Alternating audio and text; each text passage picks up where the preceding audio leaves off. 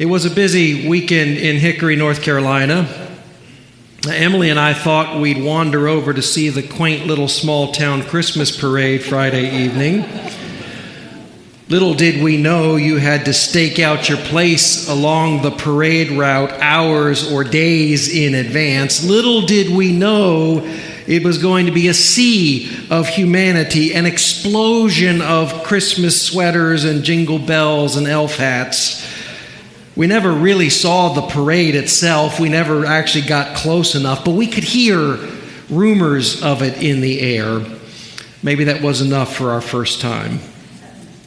And so then Saturday morning, I was driving over to church to work on my sermon because I know how to have fun on weekends.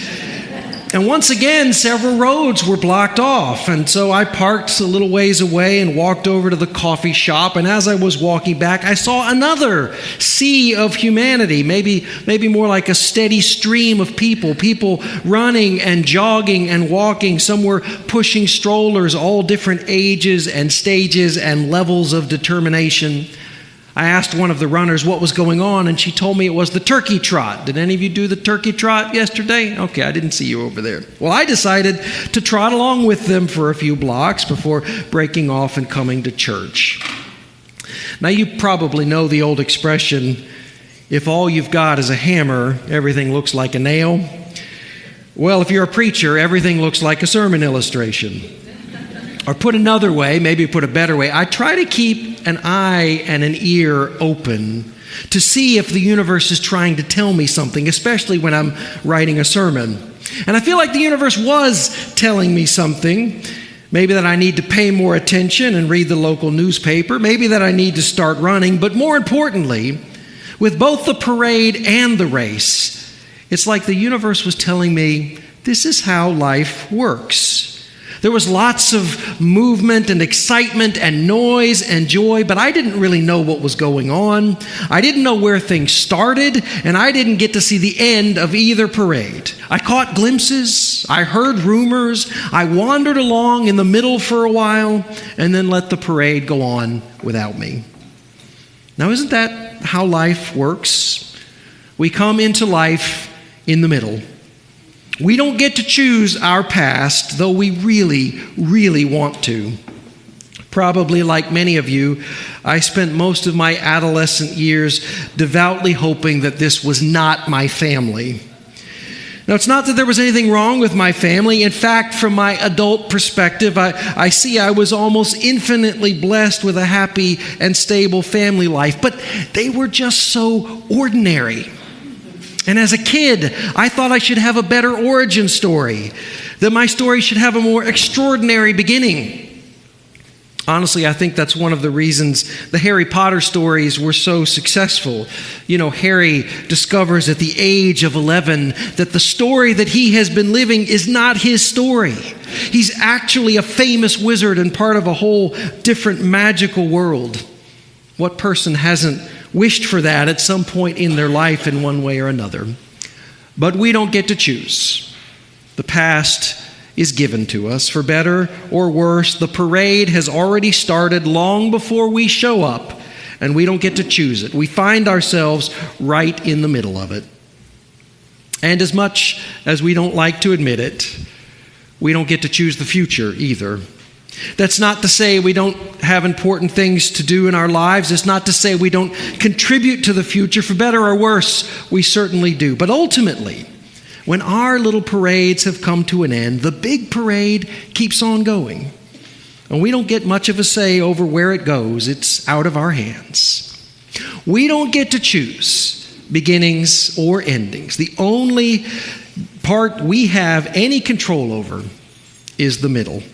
We don't get to choose how much time we have, or when it starts, or when it stops. All we get to choose is what to do with the time that has been given to us. As you enter the Winchester Cathedral in England, there's a sign that reads, "You are entering a conversation that began long before you were born and will continue long after you're dead." Now, that's a bit of a wake-up call as you stagger into church on a Sunday morning. But it's true.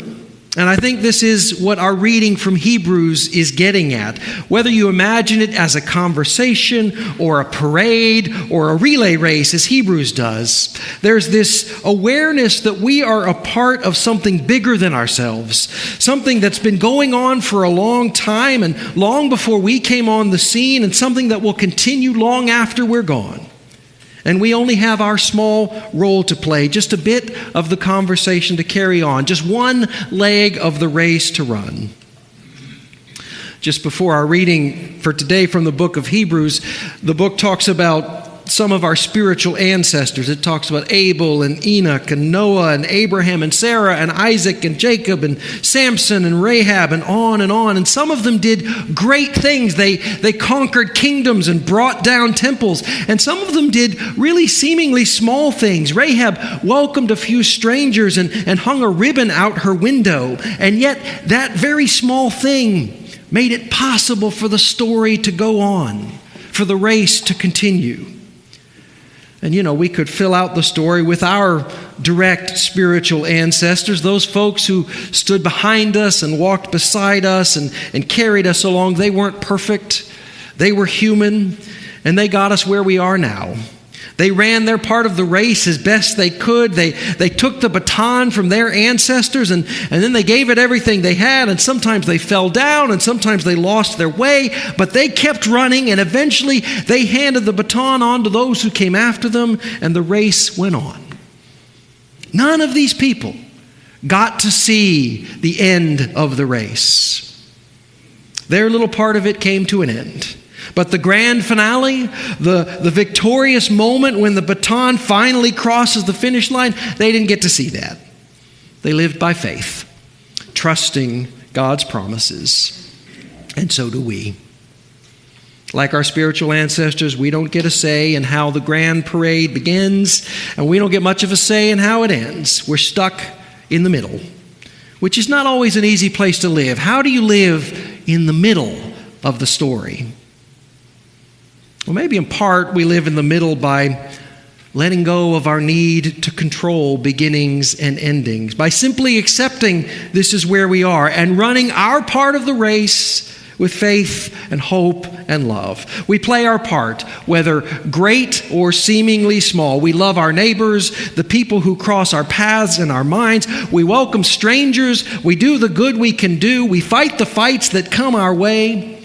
We stop trying to change the past or grab hold of the future and instead live in the grace of today.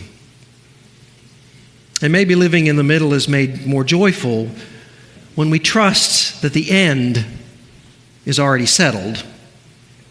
I love this by Wendell Berry. I'm sure you know this poem. It's taken from Manifesto, the Mad Farmer Liberation Front. So, friends, every day do something that won't compute. Love the Lord. Love the world. Work for nothing. Take all that you have and be poor. Love someone who does not deserve it. Ask the questions that have no answers. Invest in the millennium. Plant sequoias. Say that your main crop is the forest that you did not plant, that you will not live to harvest. Practice resurrection. I love that. Practice resurrection. Maybe that's our hint. We don't really know about endings, but we do know something about the ending. We've caught glimpses. We've heard rumors. It's the story the scriptures tell over and over again of light shining in darkness, of people coming home from exile, of life finding a way, of love overcoming death. Our reading from the book of Revelation is, as I said, it's very near the end of the whole biblical story, almost the last chapter. It's a vision of the new creation, heaven coming down and filling all the earth. And it imagines the heavenly city, and there's a river flowing through it, bright as crystal. And the river feeds the roots of the tree of life that are on either side of the river. And the leaves from that tree are for the healing of the nations that are torn apart by fear and despair. Maybe having a glimpse of the ending tells us what to do in the middle. We are called to be like that river, flowing through the lives of others, flowing through the life of this community, bright as crystal, feeding the roots of so many trees that grow tall and strong and just and kind so that they can bring healing to the nations. We are called to plant seeds of joy and grace, to be a counterweight to the fear and despair of our world. That's why we're here. That's why we do what we do. That's why we dedicate our giving and our lives to God. We are caught up in the movement and noise and joyful chaos of this vast parade of life.